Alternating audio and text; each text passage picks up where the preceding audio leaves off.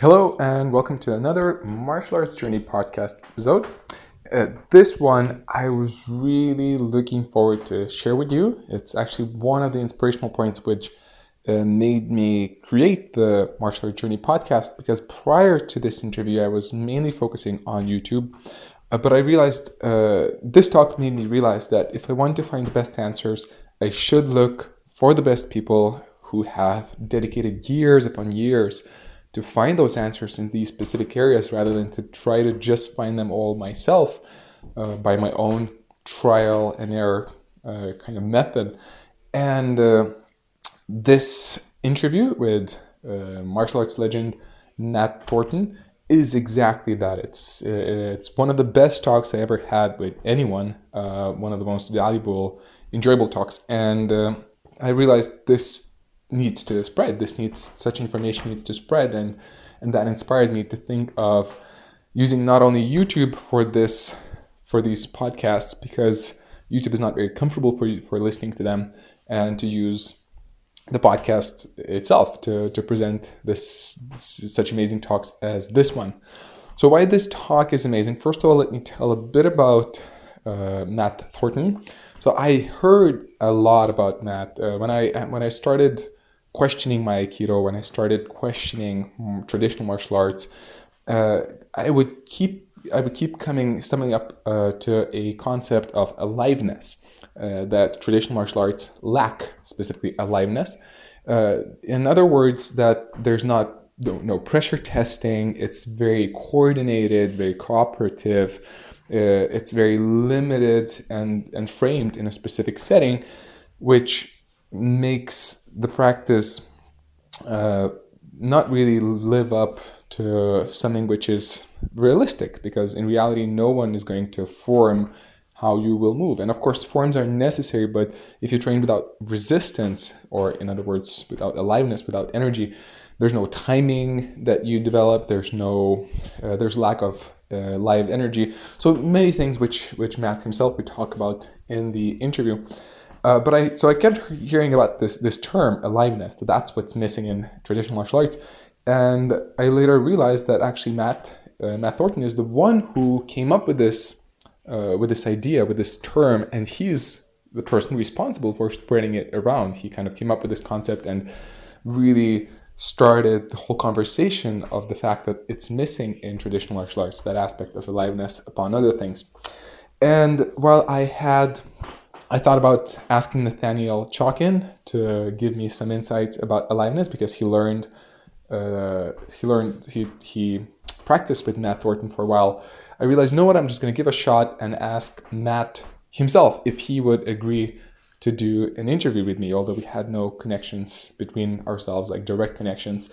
And I thought it's a big risk. I mean, it's a big of a long shot, because he's so well known, and I'm still just developing as a public figure. But he agreed after listening to my story, and I was super excited, super happy.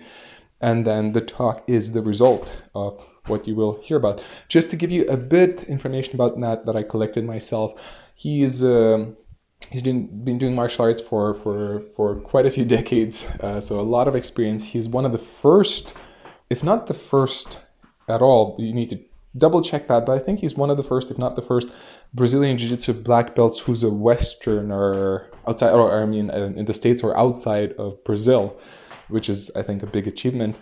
And he started off in Jeet Kune Do, and then he started to see the limitations of it, which we'll talk about in the talk. And then he moved into more functional martial arts, such as boxing, wrestling, Brazilian Jiu-Jitsu.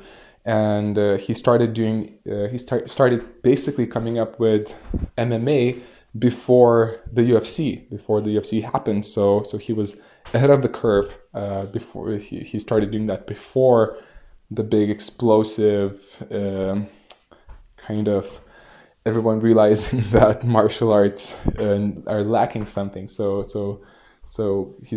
I could say he's a visionary in that. And he also started SBG, Straight Blast Gym, which is now an international association or organization, which consists of, I think, more than 35 gyms across the whole world, including the famous SBG Ireland, where Conor McGregor is training, and where Conor McGregor developed as a fighter with John Kavanagh, and Matt Matt is, as far as I understand, kind of the main teacher of John, at least in Brazilian Jiu-Jitsu. So this is kind of the information that I collected. It's just clear that Matt has a tremendous amount of experience, knowledge, and he has a very scientific, very clear mind, very well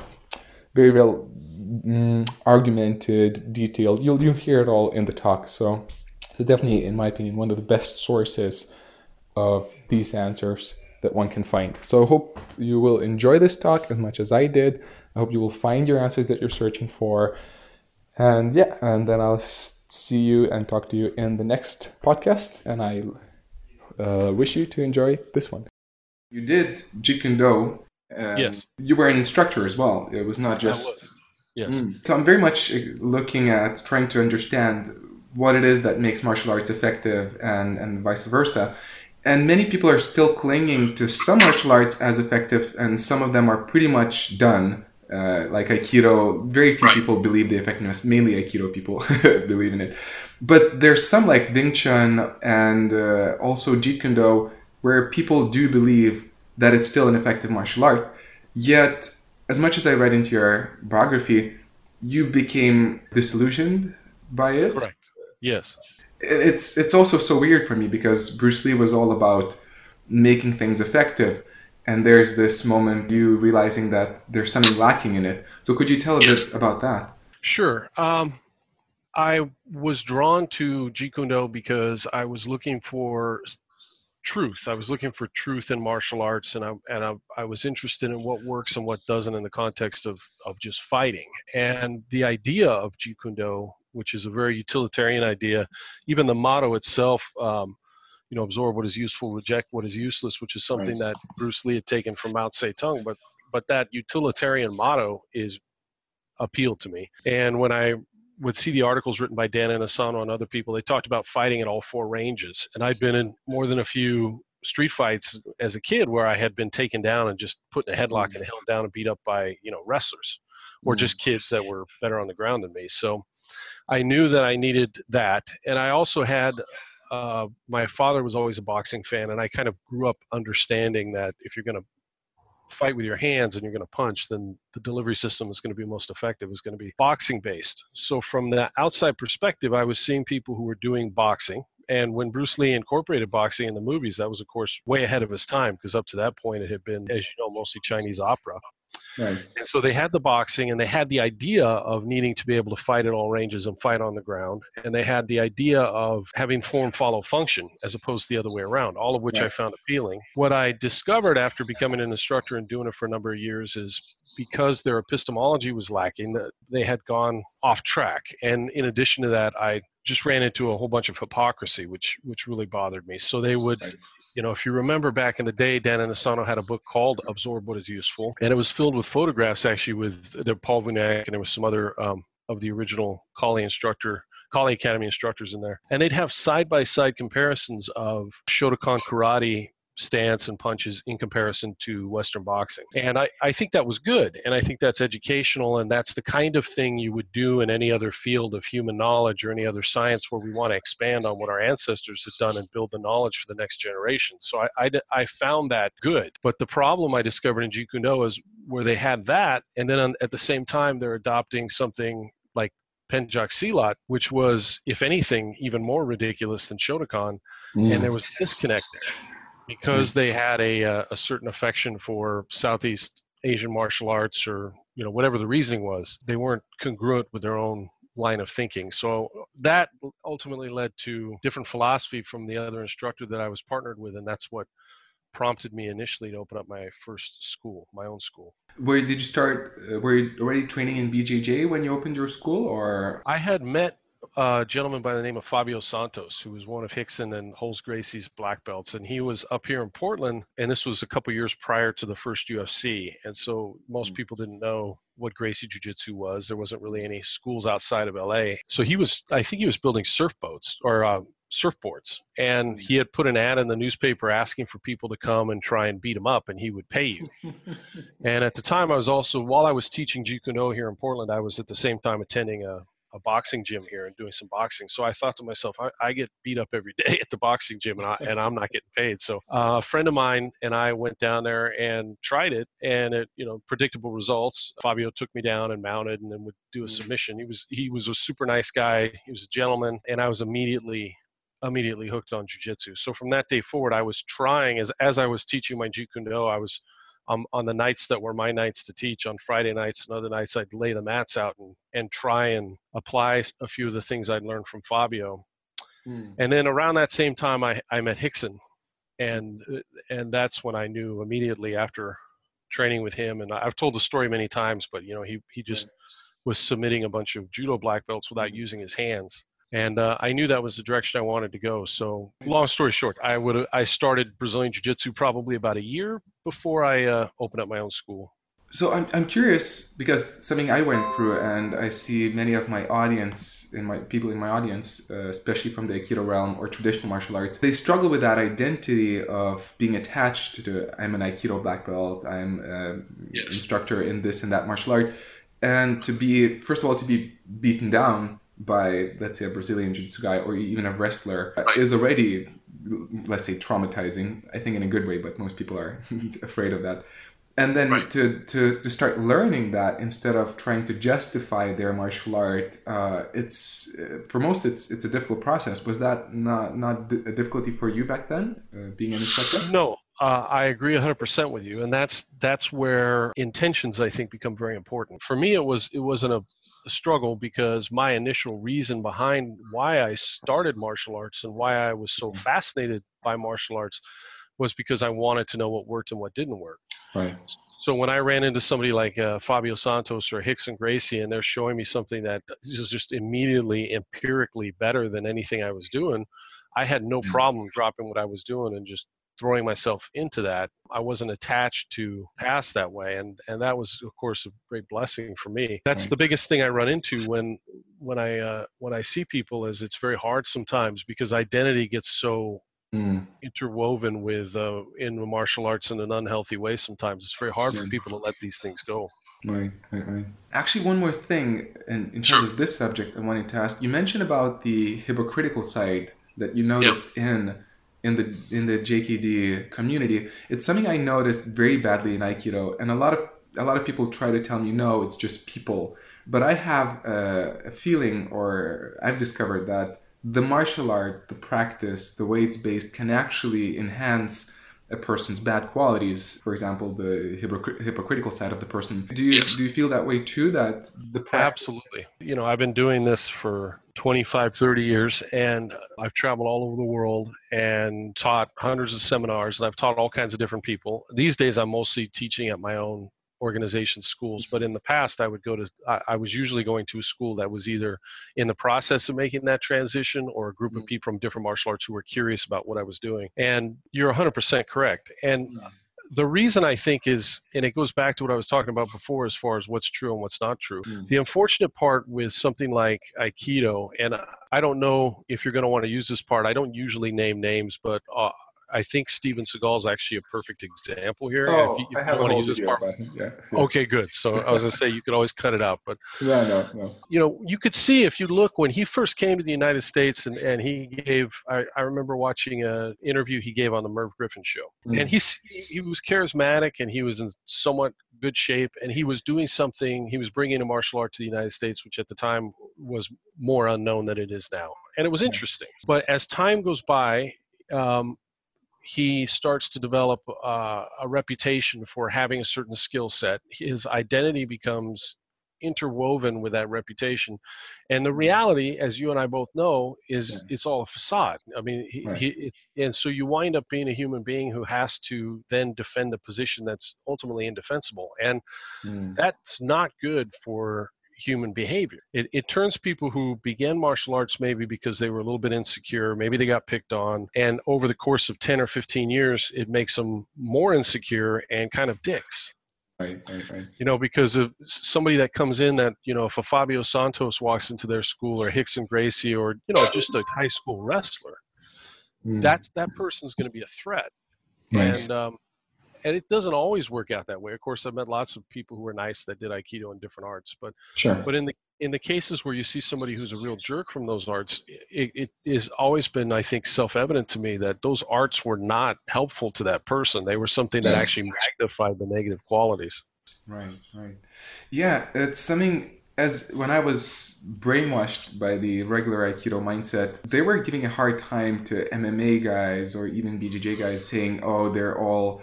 I don't know if that's the right word, meatheads. Like they're just punching their brains. There's no intellect. And then I believed in it until I got exposed to it, and then I realized it's almost the opposite. It's not like safe proof, but that I feel. I heard you speak about that in one interviews as well. That humility is beaten into the person sometimes. That exposure to failure. You see, yeah, and it's not so much that it's beaten in. I mean, in a good school, it's not going to be. I understand exactly what you mean, but a different way to put it would be, in order to get good at any functional martial art, whether we're talking about Brazilian Jiu-Jitsu or Judo or wrestling or boxing or Muay Thai, and all these arts have the same thing in common, which they are all engaged in the opponent process. They're all alive martial arts. They all have a form of competition. To get good at any real martial art like that, you have to lose over and over and over and over. When you first start boxing, you're getting hit in the head all the time. When you first start doing judo, you're getting thrown all the time. And nobody gets good at Brazilian Jiu-Jitsu. By the time someone receives a legitimate black belt in the art of Brazilian Jiu-Jitsu, which for most people takes at least 10 to 12 years, they've had to tap out for real, because, if they didn't, they would go unconscious or get something broken. They've had to tap out probably 3,000 times. Mm-hmm. And just that process is humbling in and of itself. It's not a guarantee that it's going to make somebody a better human being, but for most people, it tends to have a moderating effect on what otherwise could be bad qualities, and it does tend to humble you that way, which is going back to what we were talking about with something like Aikido or some of the other martial arts. It's the exact opposite process. Right. You become the godlike creature which is unchallenged, and right. Actually, that does bring me to the next question of, you've been doing this for so many years and looking at the subject. Do you have a formula per se in terms of distinguishing, if this is the right way to say it, false martial arts from effective martial arts, those who claim that work but don't really deliver, and vice versa? Right. Well, my formula has been aliveness. So the reason why I started to push the term aliveness so much is because I would constantly run into questions which I myself was interested in. They're the reasons that I pursued martial arts to begin with. But the questions were, why does this style work? Why does that style not work?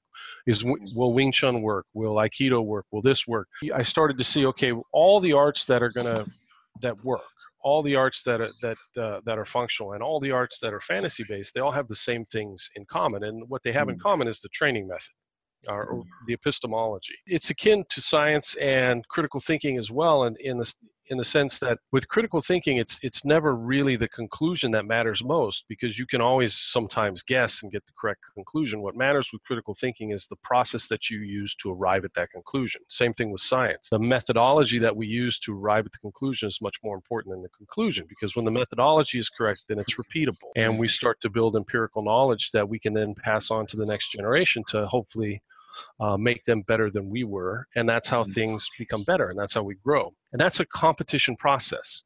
It is what the American philosopher Daniel Dennett would call the opponent process. And all functional martial arts have that. And I call it aliveness. And for something to be alive, it has to have timing, energy, and motion. And you can remove one of those aspects and make it look somewhat more realistic in a demonstration, especially to someone that doesn't know what to look for. Right. But it still won't be functional. It has to have all three. And unfortunately, people still to this day that maybe haven't paid that much attention to SBG and what we're actually talking about, they will equate it to sparring. And when I say aliveness, I don't mean sparring. Sparring is, of course, alive, but aliveness is incorporated into every drill we do, and in any functional martial art. We're not unique that way. If you're going to a wrestling gym, there's going to be alive drills. They don't have to be brutal. They don't have to be hard, and they're not sparring. But there's a sense of timing because they're alive, and that is the ultimate answer to why some arts work and some arts don't. Hmm. So a live drilling, you mean also by your partner resists, he doesn't give you the technique easy, or is there any other way to define that? Let me give you another example. So if I wanted to teach someone how to hit a backhand, if I was a tennis coach, Hmm. I could give them a backhand form. I could give them a racket, and they could go into the garage and they could just practice the backhand without a ball 1,000 times a day, every day, and I could correct how their toe looks, and you need to put your elbow down here, and we could get really into that. Or I could lob a ball at them.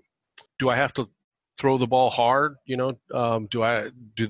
No, I could just gently lob it at them. When I was teaching my daughter, we were playing badminton the other day. I did the exact same thing. Of course, I was close to her, and I slowly threw it up in the air, and she missed a bunch of times, and then eventually she hit it. And as she started to hit it more successfully, I'd back further up and I would throw it a little harder. That's aliveness.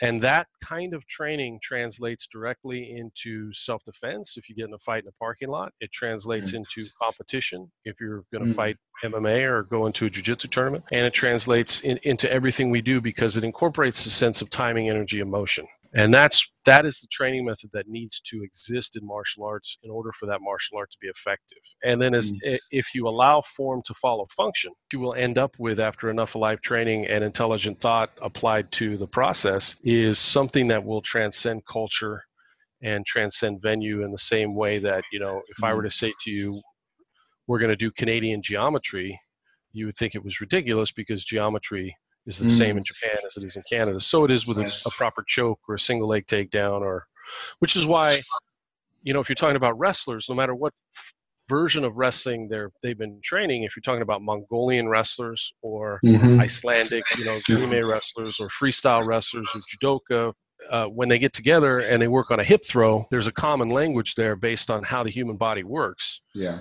And it's been the same since the time of the Greeks as it is now, and it'll be the same in 100 years. Right. And that is functional martial arts. Right. This is actually very interesting, also comparing to my experience. It's been a year that I tried to functionalize my Aikido, but the more, and this is kind of the conclusion actually, I came and announced publicly that the more I tried to functionalize it, the more it would start to look like wrestling, like BJJ. Yes. But then the question comes for me, so how do you see the future of those traditional martial arts in terms of that eventually, if you bring it to aliveness, it transcends the boundaries. It's not as distinguishable anymore. Do you think that's the direction for all martial arts to go? Well, I think that's the direction that all martial arts will go, assuming that you're interested in truth. Right. If it's more about preserving a cultural form or an art that is deemed to be more like a dance or something like that, then that's fine. But if you're actually training martial arts for the martial aspect of it, if what you're interested in is something that's going to be functional in one context or another, then ultimately, the longer you train aliveness, the more what you're going to do is going to look like boxing, wrestling, and Brazilian Jiu-Jitsu. Now, the one distinguishing thing I would say there is when people perform those arts well, and this is what I think Bruce Lee, had he lived, I mean, he talked endlessly about this, and I think most people misunderstood him, but he would talk about style being individual. It is very true that even though at the core of the motion, there's a correct way to do a hip throw, and there's best practices as it relates to throwing a right cross or performing a rear naked choke on somebody. Once you take a fighter and they train for 10, 11, 12 years, they move in a way that's very unique to them. There's no two Brazilian Jiu-Jitsu practitioners that roll exactly the same way. You're going to have fighters that look as different as Conor McGregor does from, I don't know, Anderson Silva or from Royce Gracie. They'll all be very different.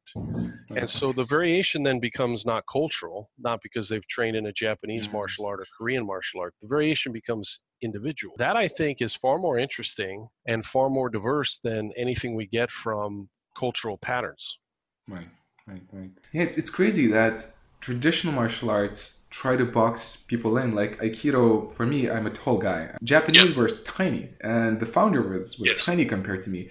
And I can feel that some of the techniques that they developed, it's just way not for me. But I would still, as an Aikido instructor, I would teach them as they're legit. But then when I started to go on the path of functionalizing, I would get teachings from others. For example, I'm a tall, lean guy. They would say, okay, use your distance, use jabs to maintain distance. That's your plus. And then I think about translating that to my students in Aikido, and I realized, oh, that's going to be trouble because they're not the same size like I am. I cannot make this into a rule which I will make everybody follow. So it's interesting that this issue comes up. In terms of that unique style of each individual, when do you feel is the right time for it to be developed? Do you feel it still has to start with the same basics and there's a certain time, or does it go foot by foot? That's a great question. So the style is not something that I create.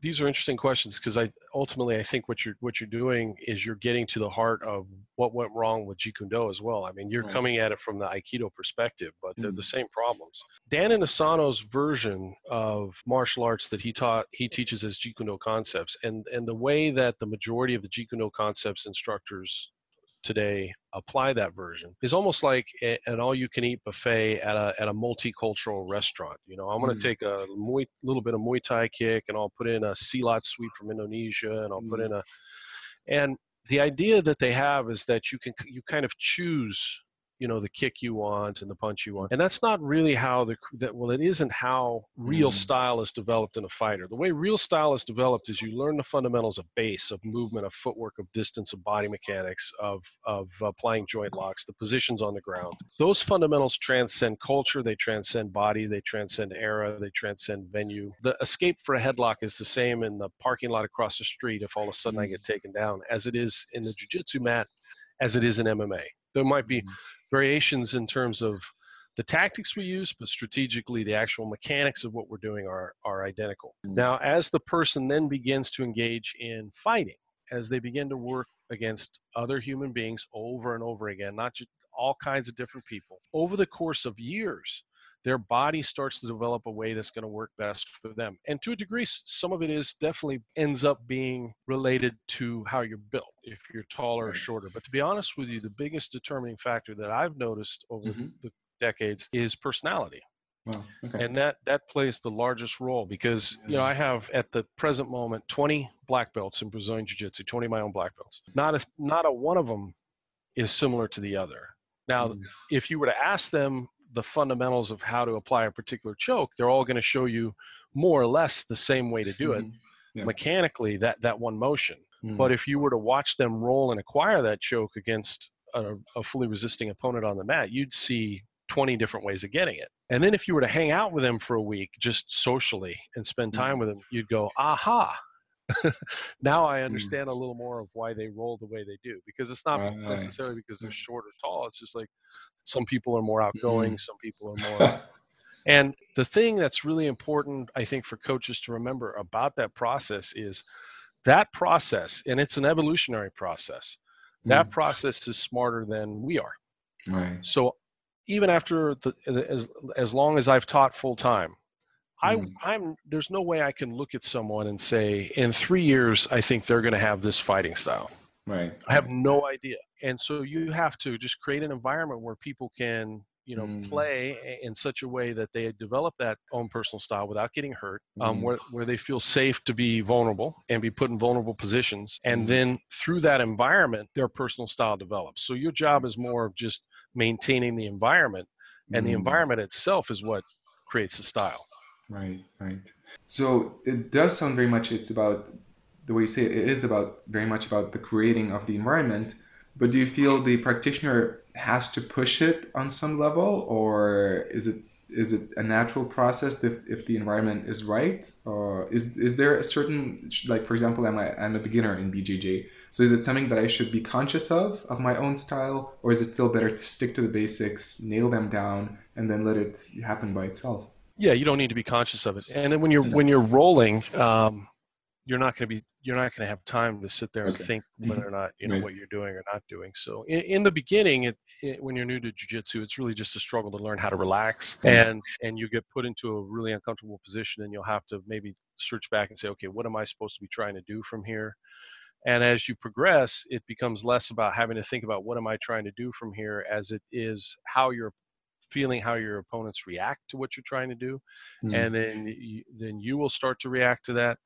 And over time, your body starts to develop counters and timing, and that it only happens with an alive environment and with the process of aliveness. It does not exist absent aliveness, but it doesn't have to be hard, right? It doesn't have to be brutal. It doesn't have to be rough. It doesn't have to be injury inducing. All those things are counterproductive. And you could roll in a very relaxed way and still get very good at jiu-jitsu. And the only thing that would be, and by very good, I mean empirically good at Brazilian jiu-jitsu, you'd be able to pull it off. And the only thing that might be counterproductive or the only problem you might run into is in a competition or a fight, if you've never felt that, crazy energy that people who are 100% trying to get you give you, it might shock you. Right. And that could throw you off a little bit, but a little bit of exposure to that, and you'd find all the mechanics and everything you've been training are there for you, plus your body's not wrecked. And so the process can be gentle. You don't have to push your body super hard. And, if you're going to go fight MMA in 2 years, that's different, right? Because you have a timeline. And aliveness doesn't have to be rough. The resistance is always adaptive, but it does have to be alive. Something else that came up for me when you're speaking about the subject, you spoke about the skills developing as a person is exposed to the aliveness. How much is the ratio between information, knowledge, and the aliveness? Because there's definitely the trial and error, but then if there's no knowledge, no information, I even read in one of your texts you wrote that some BJJ instructors just come out and just give whatever random techniques without a specific logic or order. And then it's something that I experienced as well, and that frustrates me a bit. Because there's the trial and error and I keep developing, but for me there's a sense that if there's the right information connected to the trial and error, then it's going to be much more effective than just trial and error and little information. So how do you consider that ratio between? I think you're exactly right. And one thing to remember is, and this is a problem not just with functional martial arts, but or not just with traditional martial arts, but oftentimes even with functional martial arts. And speaking for Brazilian Jiu-Jitsu, it is definitely a problem in Brazilian Jiu-Jitsu more, and I think it's a little bit interesting, but more than it is in wrestling or some of those arts. And the reason why it's a problem, and the problem is because you're good at Jiu-Jitsu, you might even be a world champion or good at wrestling, doesn't mean you can teach. Doesn't mean you can coach. I mean, some of the worst coaches I've seen are world champions. Right. And so you have to respect teaching as its own skill set. The problem with Brazilian Jiu-Jitsu is, depending on who your instructor was, that may not have come across. Whereas wrestlers, by the time they've gone through high school and then into college, they've usually had some really good coaches. And those coaches have usually, many of them have, really great training methods and ways of drilling and ways of running practice, which is why they're coaches, and they're interested in winning. And so a lot of the wrestlers I've met have actually been much better teachers than Brazilian Jiu-Jitsu people. Now I'm painting with a really broad brush because there's great instructors out there. And so as to the ratio, I think the best way to maybe think about that is in terms of time allotment. So if you have an hour-long class, just as an example, a typical class in an SBG gym is we'd spend the first maybe 10 to 15 minutes working a skill. It's what we call the introduction. It's a 3-stage process we call the I method. So that would be the introduction stage of the movement. And there's no resistance, and you're just kind of making sure that all the students in the class can do it mechanically correct. And if what you're doing, if in the course of 10 or 15 minutes, the students in the class can't all do it mechanically correct, you're either not a good teacher, or you're teaching something that's way too complex and you need to break it down into parts or do something different. Then after that 10 or 15 minutes, what we want to do is we want to drill alive. And so you create a drill where, using adaptive resistance, where one side tries to put into play that movement we just worked and the other side resists. And the resistance, like I said, is adaptive. So if the person that's drilling is completely unsuccessful, you need to dial down the resistance a little bit. And if they're just killing it and they're doing really good, then you dial it up. And sometimes that perfect level of resistance works out naturally if both people are kind of at the same level. Sometimes it's great, and sometimes you'll have a black belt working with a blue belt. And so the black belt will tone it down a little bit, right? So the blue belt can work a little bit. And then when the blue belt goes with the black belt, they're going as hard as they can because the black belt's, has a lot more timing. And then after we do a lot of rounds of drilling, which is usually the bulk of the class. So let's say that was now 30 minutes. So now we're 45 minutes in. In the last 15 minutes, we would roll, we would spar, and oftentimes starting in that position and then just wrestling from there. And what that does is that's the I method, what we call the I method: introduce, isolate, integrate. The isolation stage is the drill stage, and that's always alive. And it's usually the bulk of the class time. And that model is something I took from Hickson. And he calls it positional sparring, but he would spend, he would teach something from mount or show something, and then let's just drill mount. One side's trying to hold, one side's trying to escape. And then they would wrestle at the end. And I find when you teach that way, what happens is students are able to apply the knowledge they learned in class, they remember it, and they can build on it continuously. The other teaching model to contrast it to, which is the one I mentioned, I write about that you mentioned, is some instructor shows some random techniques, and usually it's something kind of fancy or new, quote unquote, because they're just, whatever. Sometimes it's because they're trying to show off, and sometimes because they think people want the new. Sure. Then everybody touches hands and they just start wrestling. Right. And if it's a school where everybody's super competitive and people roll real hard, then everybody's going to be super tense and defensive, and they're going to go right back to their A game, whatever they're good at, because they don't want to lose and they don't want to get smashed on bottom. And all this new material, they're not going to take a chance and try the new material in class, because they don't want to get crushed. Right. So in that kind of environment, sure, you'll still get people who are good. If you throw 500 bodies into that environment, you might even get a world champion. But the vast majority of the class either progresses very slow, or at the very best, slower than they would if they used the method like I suggested in the beginning there. Right. So it is really an important step to first of all understand what you're doing and to be able to do it before you start to roll, in that sense. It's not just about rolling the hell out of yourself. Right. Exactly. Well, another question I wanted to ask. For me, it's kind of self-evident talking to you, but I think a lot of people are still struggling with it, especially since I'm acquainted with the traditional martial arts primarily. Do you feel it is possible to develop an effective system of self-defense in terms of through martial arts if there's no live resistance? And just to give a short example, what happens to me, so people they see my journey of trying to functionalize Aikido, and they try to give me suggestions. And a lot of Aikido people, they say, oh, just go to the roots of Aikido, the Daitoru, Jiu-Jitsu. And for me, it's like, well, I don't see that there's a point, because it's still dead. It's still not alive. But they imagine that since it's harder, it's more technical, there's more pain or whatever, that it is a better solution. But I have very high doubts, and I just wanted to double check with what's your opinion. I think your instincts are right on there. So, something being more effective doesn't mean that it's rougher. Right. And so one of the things you run into is there are a group of people that don't classify themselves as traditional martial artists, and they're not combat athletes. They're not involved in functional martial arts that I've been talking about. They're like a third group of what's often called in the United States anyway, reality-based self-defense. Okay. And for them, it's all about street fight and self-defense, and they will critique traditional martial arts like Aikido, and they will also critique what I do and say, well, these are sports guys, and in the street, they have, in the MMA, they have rules, and in the street, there's no rules. Right. In the street, there's multiple people, and I want to remind these guys, yeah, dude, the rules are there to protect you, not me.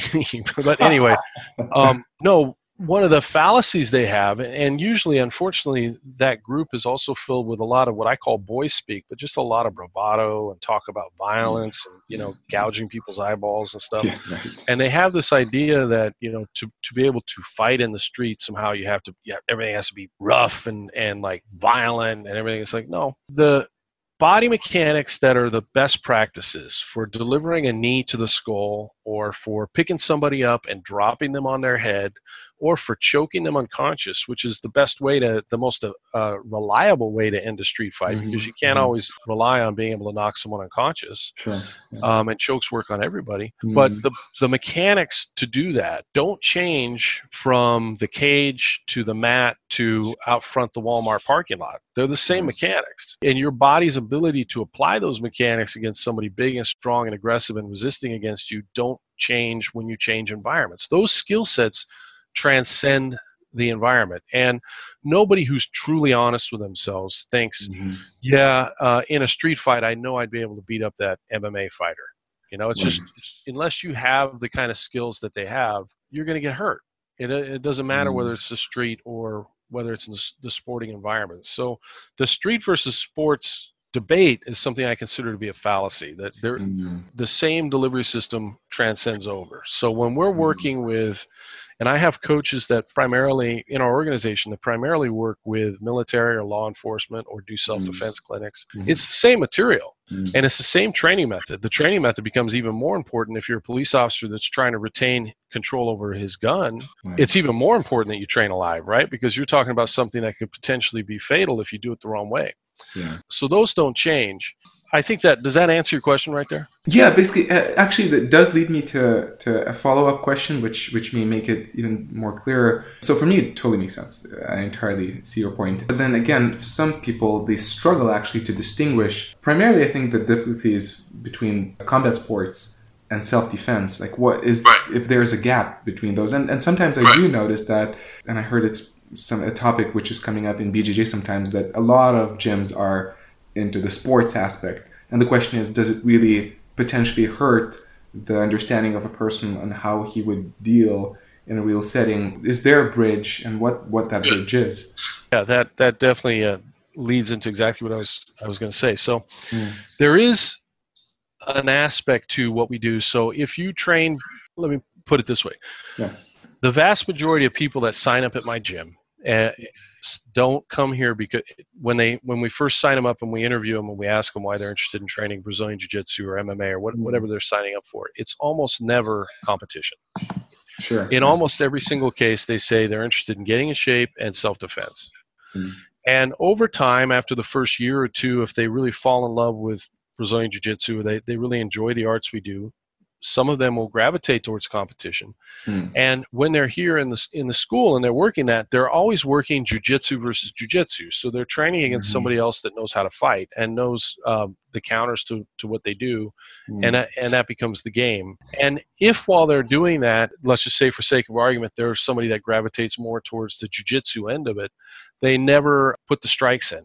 And all of a sudden they wind up in a fight, and they might potentially put their body and their head in a position where they can take punches because they're thinking more about a tournament situation as opposed to an MMA situation. Having said all that, because what we do at SBG is we focus more on the fundamentals, what we teach tends to transcend those different environments because there's very little change that has to be made. And the biggest thing that I think the athletes have to confront as they switch from, say, gi jiu-jitsu to MMA, if they want to make that transition, is more psychological in the standpoint of just being able to learn how to compose themselves as somebody else is trying to hit them in the head, and less technical, because most of the guard work we do, most of the movements we do, because they're so fundamental based, translate directly into that environment. In a self-defense situation, it's exactly the same. So the jiu-jitsu is going to be even simpler. The jiu-jitsu is going to be even more fundamental. It's going to be the jiu-jitsu that you're going to want to use in a fight to keep yourself safe is going to be the jiu-jitsu you learn in the first 2 years of the art, white belt jiu-jitsu, which has always been my favorite jiu-jitsu. It's the jiu-jitsu I love. It's what Rickson teaches. And that's what's going to work in that environment. And the only piece then that is missing is everything before the fight. And that is, as it relates to self-defense, that's a process of education. And it's things like, being aware of your environment, knowing where to go and where not to go, understanding how violent criminal actors will come up and interview you, all that kind of stuff.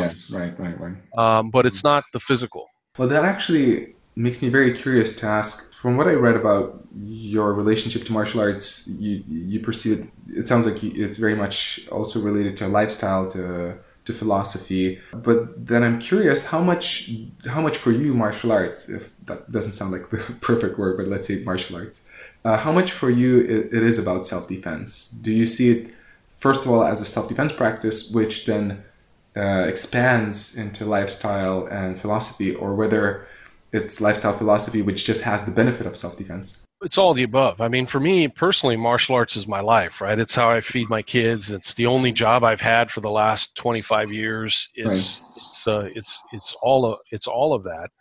I Mm. think people, when they join a school like mine or a functional martial arts school, they will often join with one intention, and that intention changes over time. So, Right. like I said, a good percentage of the students that sign up at our school will say they're here for self-defense, and we will make sure, and I make an effort that when they're going through the foundational classes in their first couple years here at the gym, the jiu-jitsu that they're learning really is jiu-jitsu that would work in self-defense. It's the kind of fundamental jiu-jitsu that I would want them to know to stay safe. And we address things like, okay, at this position the person will hit you in the head here, or this Mm. position you could get kneed, so you have to protect yourself here.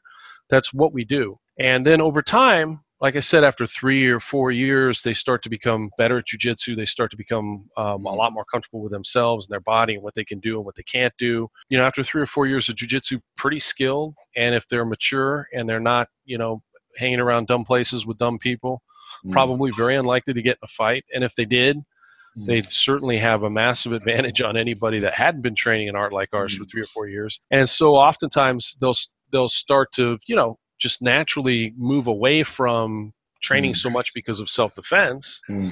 into training more because they just love the art. They love coming in and getting the workout in with their friends.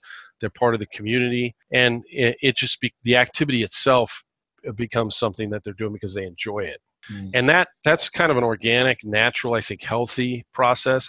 If they're in a job, I'll give you an example. One of our black belts, Paul Sharp, he's a police officer, and he works in a fairly rough part of the United States.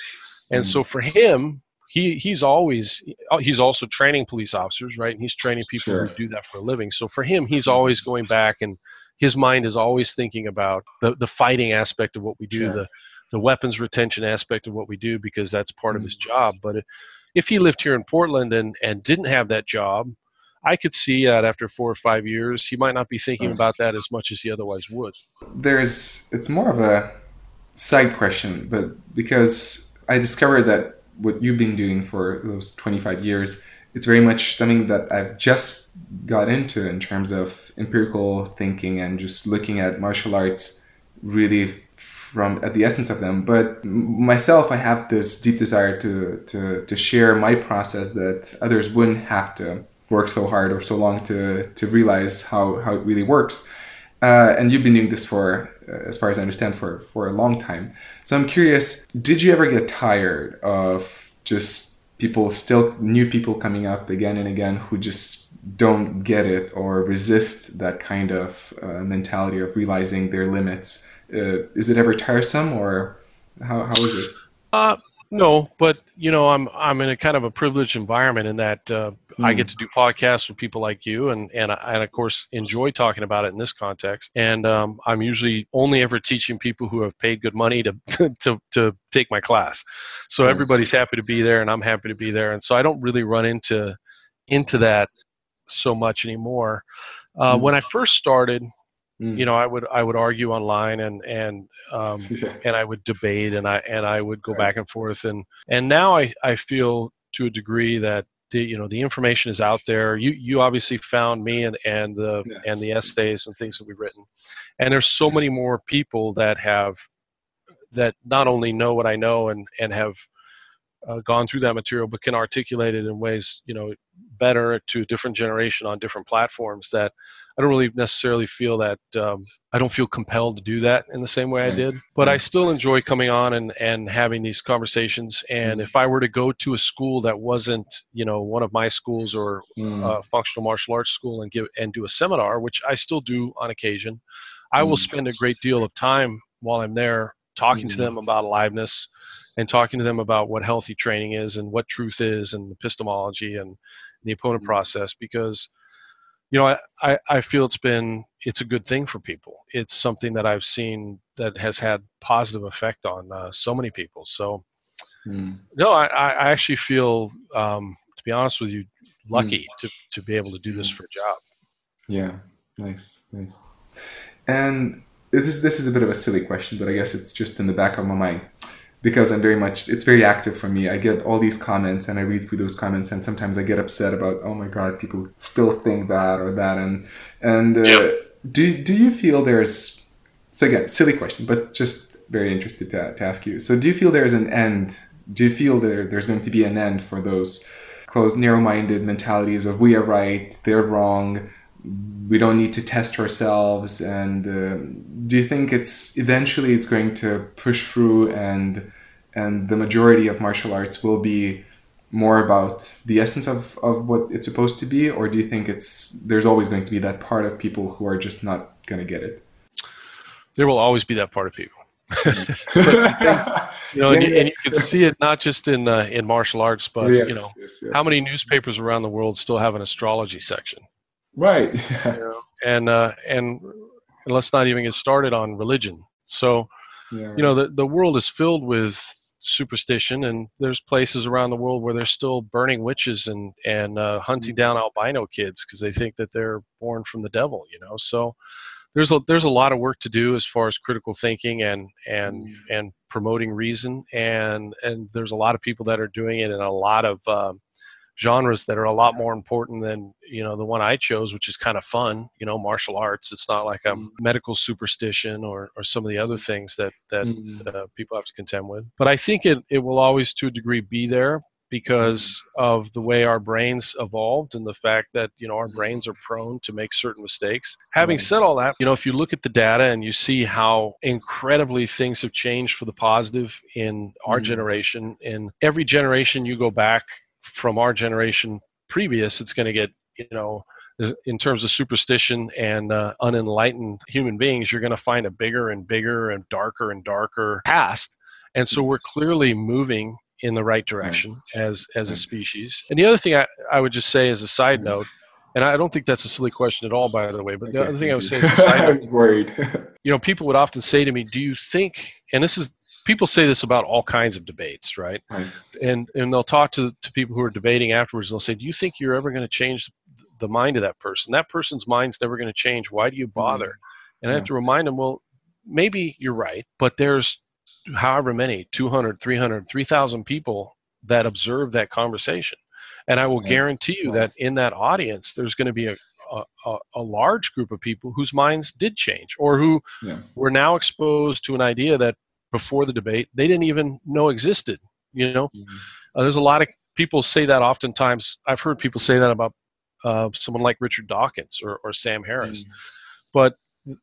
But there's a lot of kids that might grow up in certain environments or certain parts of the world that have never heard the kind of arguments that somebody like Richard Dawkins would put forward. So whether you're religious or not religious, the exposure to that conversation and the exposure to those arguments, even though it's an argument that's been going on since mankind could talk, and really structurally the same arguments have existed for that particular topic since the time of the Greeks, and nothing's really changed.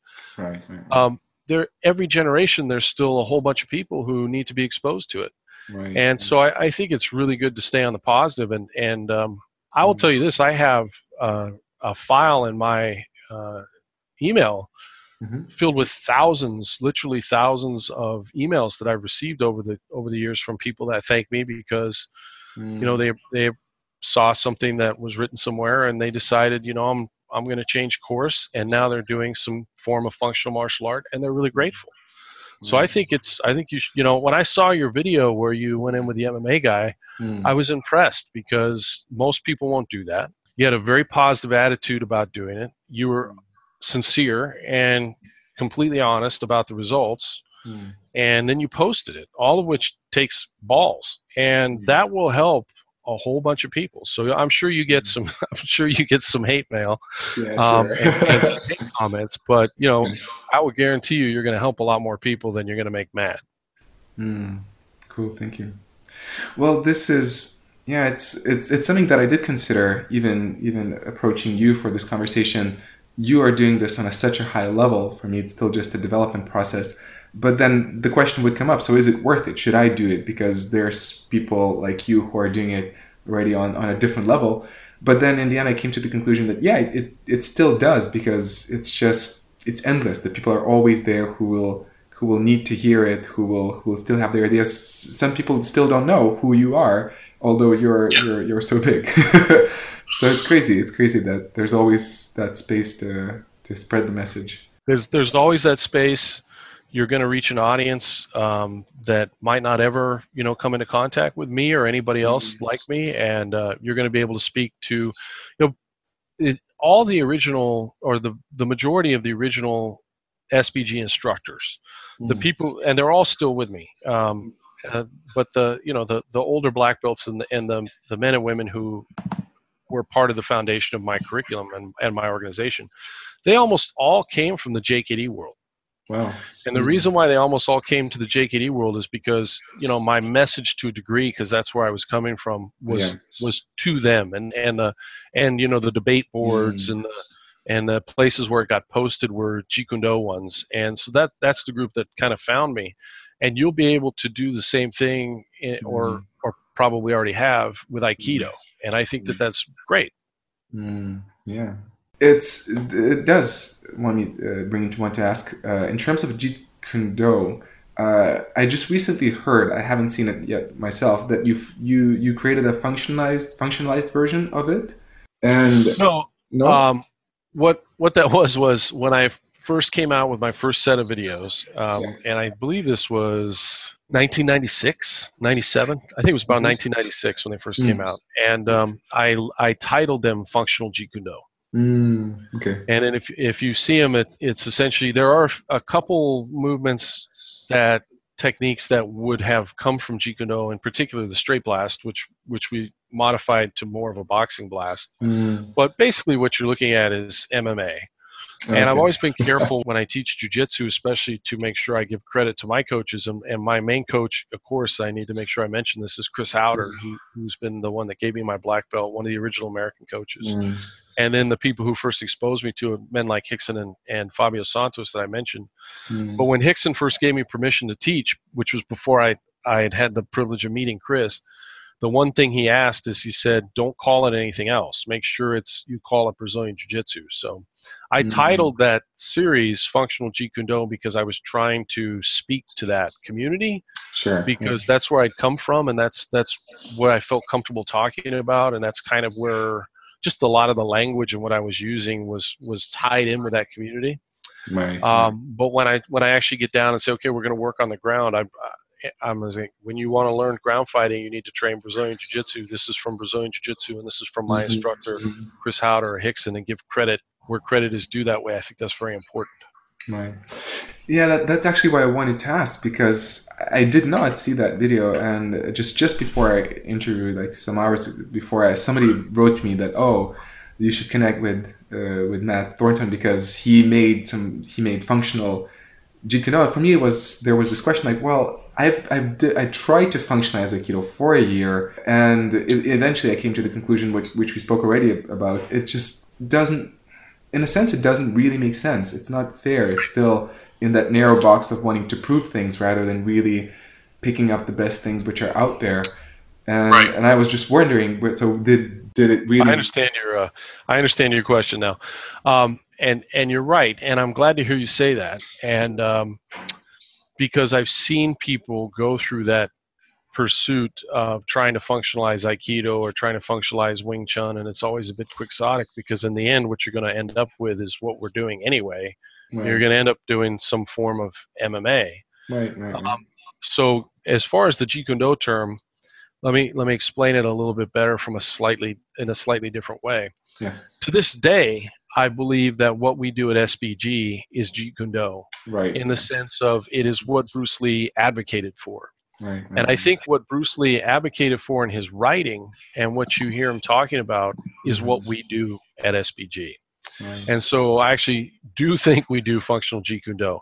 Having said all that, it's not what you're going to find in most of the rest of the Jeet Kune Do community, who's still doing hand trapping from Wing Chun and silat sweeps and forms and clicking sticks together in a very impractical way. So, but that's why I don't use that term really anymore. It's not in my advertisements. You're not going to see it at the gym. But if somebody were to ask me, hey, do you guys still teach Jeet Kune Do? And I do, really, Yeah, nice. Just a couple more questions. Sure. Could you give an advice to people who are having doubts about their martial arts, who are questioning it? Because I do meet a lot of people from my channel who have these doubts, and they're just not sure what to do. how do you think they should handle that situation? Their art. I think it's really important to go back and ask yourself, why am I training? Why am I doing this? They should ask themselves, what are they really interested in learning? What are they really interested in achieving? And if what they're really interested in achieving is something functional, then, and you come to the conclusion that what you're doing isn't functional, my advice would be let it go sooner rather than later. And the sooner you let it go and you move on to something else, the happier you're going to be, because there's only so much time we have in the world. Now, it was interesting, before I came on to do this interview with you, I was watching a video that just came out of Rickson Gracie teaching a scissor sweep. Okay. A scissor sweep is one of the first movements I ever learned in jiu-jitsu. So I learned that in like 1992 or whatever it was. And I've been teaching it for 25 years. And yet there's a detail on there that he showed that I had never understood before. That's what I love about jiu-jitsu, and that there's the depth of it. And then I think to myself, how little time I have, that, by the time I eventually die that'll be when I stop doing jiu-jitsu. But when that day happens, how much there would have been left, So what time really do I have to waste on something that's not functional? I want what little time I have that's not spent with my family and my loved ones, where I'm doing my martial arts. I want to make that time value. I want to make that's precious time to me. I want to make as much use of that time as possible. So if that's how they feel about their life and their martial art, then I would suggest let go of what you're doing sooner rather than later. Well, it took me a year, but but I got there, thank God. Since I still have just a bit more time left, so I'm searching for the best answer that I can right now, especially in terms of self-defense. First of all, let me just ask, what is it you're interested in training for? Well, something which I'm more or less attached to right now. Attachments are not good, so I'm considering it. But I came to Aikido with the desire to protect myself, the loved ones, and also with the desire not to do it in a violent way, which I'm questioning myself whether that makes sense to hold to that belief. But I would be interested to see okay, so what is real effective self-defense, and if it is possible to do it with less violence than more violence. Again, as I said, I'm very actively questioning myself that, but just to basically, if to make it coming to the essence, to really be able to get exposed to what self-defense is and to gain the skills. So it sounds like I could visit your school, but So what you're interested in doing is learning how to defend yourself physically using as little force as necessary. I guess you don't want to use more than you have to, in a sense, basically just self-defense, to know that I'm capable of protecting myself and others. Let's say, to begin with, but the level of what you mentioned, the before the physical aspect itself, the psychology, the environment, knowing the de-escalation, and also searching for those answers. Okay, two things. What I would do is I would say, number one, find yourself a good Brazilian Jiu-Jitsu school where you feel comfortable. When you walk in, the environment feels comfortable.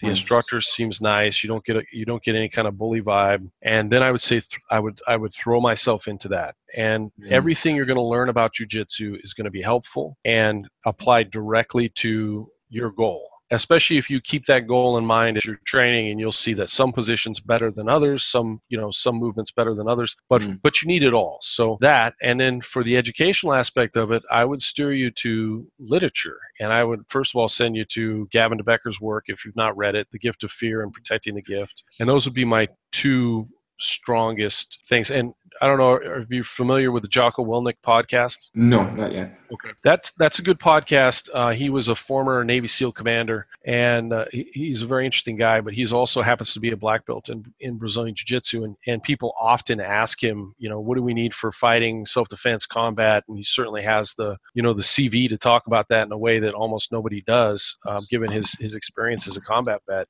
And he articulates why jiu-jitsu is so important often on that podcast, as well as reading from various books on the topic of violence and self-defense in every episode. So violence is an issue that he discusses quite a bit on there, and I think that's a great resource. But between jiu-jitsu and the physicality of it and information that you get from a book like Gavin de Becker's The Gift of Fear, you're going to have all the tools you need in your tool chest to be able to defend yourself and your family, with the exception of maybe a firearm, depending on where you live and what kind of threat you're under. Not much. That's not a big issue. That would be the route I would send you. Right. So basically, and I think that I just think that would be the quickest for you. Right. So it sounds like that I don't necessarily, in terms of that informational side, that I can really get down to informational. I don't need to be with a person who will tell me all about it. I can also find when you're talking about all the pre-altercation aspects of fighting, right. I have an acronym that I use for that, which is MIND. And the first part is maturity, which is the single biggest aspect of keeping yourself out of violent confrontations. And I think even at a macro level, the biggest indicators of people who are going to get involved in violence. But the second part is your intelligence and being able to access the right information and use your brain. Third part is being able to notice what's going on around you. Of course, that's MIN. And then when we get to the D part, we're basically talking about deterrence and distance. Managing distance to the threat is what all violent conflict is about. That aspect of self-defense and that aspect of violence is something that even if it were taught to you by an instructor, it would be done so verbally, with the exception once we get into actual physical contact. And by that, I mean even a conversation. Somebody's coming up to you to ask you a question in the street, right? At that point, I would say that we're dealing with the martial arts part of it. But everything up to that point, you can get from books. And also, it does sound like if I get enough skill in BJJ, that the gap for transitioning to self-defense, to just bringing those points of strikes or the distance or whatever that may be, it's not a big gap to handle afterwards. No, the thing is, it's kind of funny when I was teaching and training in Jeet Kune Do, one of the things that a lot of those guys were obsessed with was being able to enter, being able to enter safely, right? That became like a goal, and they would go sidekick, hand, and then they would try and enter with these tools. And the first time you really, and you've experienced this in your video that I watched with the MMA fighter, entering on somebody isn't usually the problem. The hard part about fighting is keeping people off you. Clinch just happens. If somebody's bound and determined that they're going to tie you up, you're probably going to get tied up. And by the same token, if somebody starts flailing punches at your head and you want to go in and hug them, that's not usually the problem, right? The problem, I'm not saying it can't be, and there's not intelligent ways to do it, but acquiring the clinch in a fight or in a confrontation isn't the hardest skill. It's actually quite simple, and there's some simple ways to do it safely, and then you can train it with aliveness, and you can get good at that skill very quickly. The hard part about fighting is what you do after you're clinched up, because now you're dealing with another human being's strength and base and weight and how you manage the fight from that point forward. And you're going to learn that from not just jiu-jitsu, but wrestling, all the grappling arts. And it's safe. You're not going to get punched in the head and incur traumatic brain injury. And it's going to apply in every environment, in self-defense, or if you decide you want to compete. It's fun. It's going to teach you about your body. And you're going to learn how to handle and manage men who are bigger and stronger than you in that environment through grappling. And so that's always the direction I tend to send people. Right, I see. And also, if somebody's not holding on to you, why didn't you just run away? Yeah, right. Unless you're protecting someone, that's a different scenario. But there's not a lot of situations where you need to square up with somebody, True. Wow, okay, last thing I have in my mind. I think that's the last thing. When I said, because I think I very much relate to you that it's all about the essence. I don't want to have any more delusions. And when I mentioned I was questioning that part already myself, but so Aikido, technically art of peace, dealing with someone without using violence. I think I heard a bit of a doubt in you, right. And I have that doubt myself.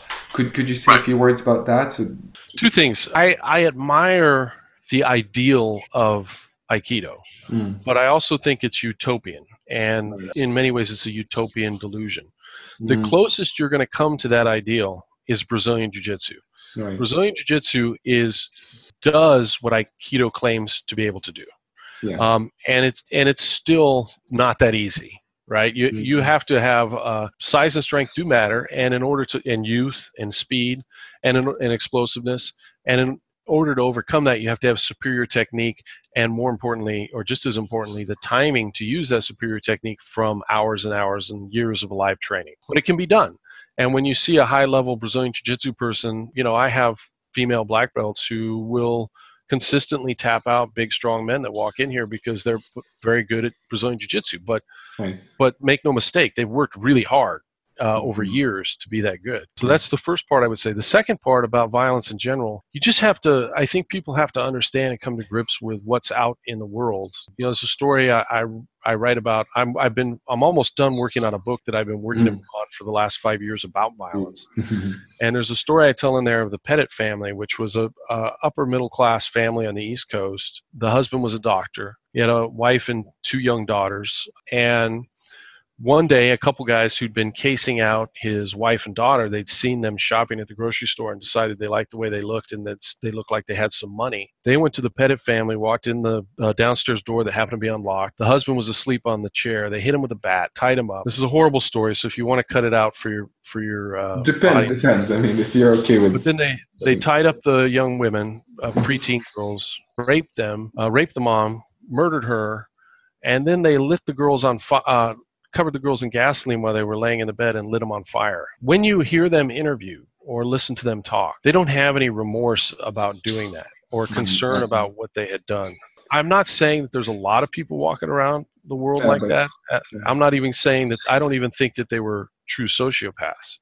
But there are people walking around the world like that. And the only thing on this earth that has ever stopped people like that from using physical violence to take everything you own and everything away from you, including your loved ones, is violent physical force or the threat of it. It's the only thing that's ever stopped them. Good intentions aren't going to stop them. Being nice to them isn't going to stop them. Cooperating isn't going to stop them. So if your past somehow happened to cross, the only thing that's going to stop them is the fact that they're either worried that you're going to harm them some way physically and capable of it, or that you do actually harm them some way physically and are capable of it. And the acknowledgement of that, and that's not just the world that we live in now, but it's the world that we've always lived in. It's the world that your ancestors lived in, increasingly so compared to now. And the fact that you wouldn't be here having this conversation with me right now, and we wouldn't be enjoying this conversation together if our ancestors, some of them, weren't pretty good at homicide. And that's a part of who we are. It's a part of nature. It's a part of, and as human animals, and it's part of our evolutionary process. And what you don't want to do, my personal opinion, what we don't want to do with something like that, that's so intrinsic to our biology, like reproduction, like sex is to either vilify it and demonize it, or on the other end of the scale, to romanticize it and create a fetish out of it. And so when I see the people who move too far over to the peacenik side of things and they start to get into being pacifists or close to it, I see the same kind of mental imbalance that I see with guys who, want to dress up in camouflage and be Rambo and carry big knives. It's just two extremes of the same problem. And so I think when you have an issue like violence, you want to have a healthy relationship to the topic. And a healthy relationship to the topic is you'll do what you have to do to defend your family, and there's no idealism one way or the other about that. It's so true. It's I guess one of the doubts I had is because it is still very self-preoccupied, that desire to be peaceful, to come across as peaceful, to say, oh, I would not use violence. It's not about the thing, it's about my image, which is, it's bullshit. It is. I'll tell you what, I love a lot of the Buddhist philosophy, and I've looked around over the years on iTunes for some good Buddhist podcasts, and there's a few, but I find myself unable to listen to a lot of them because as soon as I turn it on and I hear the guy's voice and he's talking in that really soft spiritual voice, I'm like, dude, I can't do it. I can't listen to you anymore because it's so narcissistic. True. Yeah. I really see what you mean. Yeah. It's as well. I feel it's so easy to speak about all these things until we're really exposed to it. And I haven't been so much exposed to it, but I can see through that. I can talk about peace all I want, but if the moment comes for violence, probably I'll naturally be drawn to violence. I won't think about my philosophy and so on. So right. And if you're protecting your loved ones, I would hope you would be, right? Right. Yeah. I'm very. I see the time is running out, so I'll wrap up in just in a second. But I'm very happy we had this, especially the. I mean, all the conversation, obviously, but this part because it saved me. I think it saved me another year now of Well, not me trying to idealize and prove an idea rather than really look for the essence. So that's very cool. good. Well, I appreciate that, and I would say too, I enjoyed that video, and like I said, I think you should keep doing what you're doing because I think you're actually doing public good. Nah, thank you, thank you. That means a lot to me to hear that. Thank you.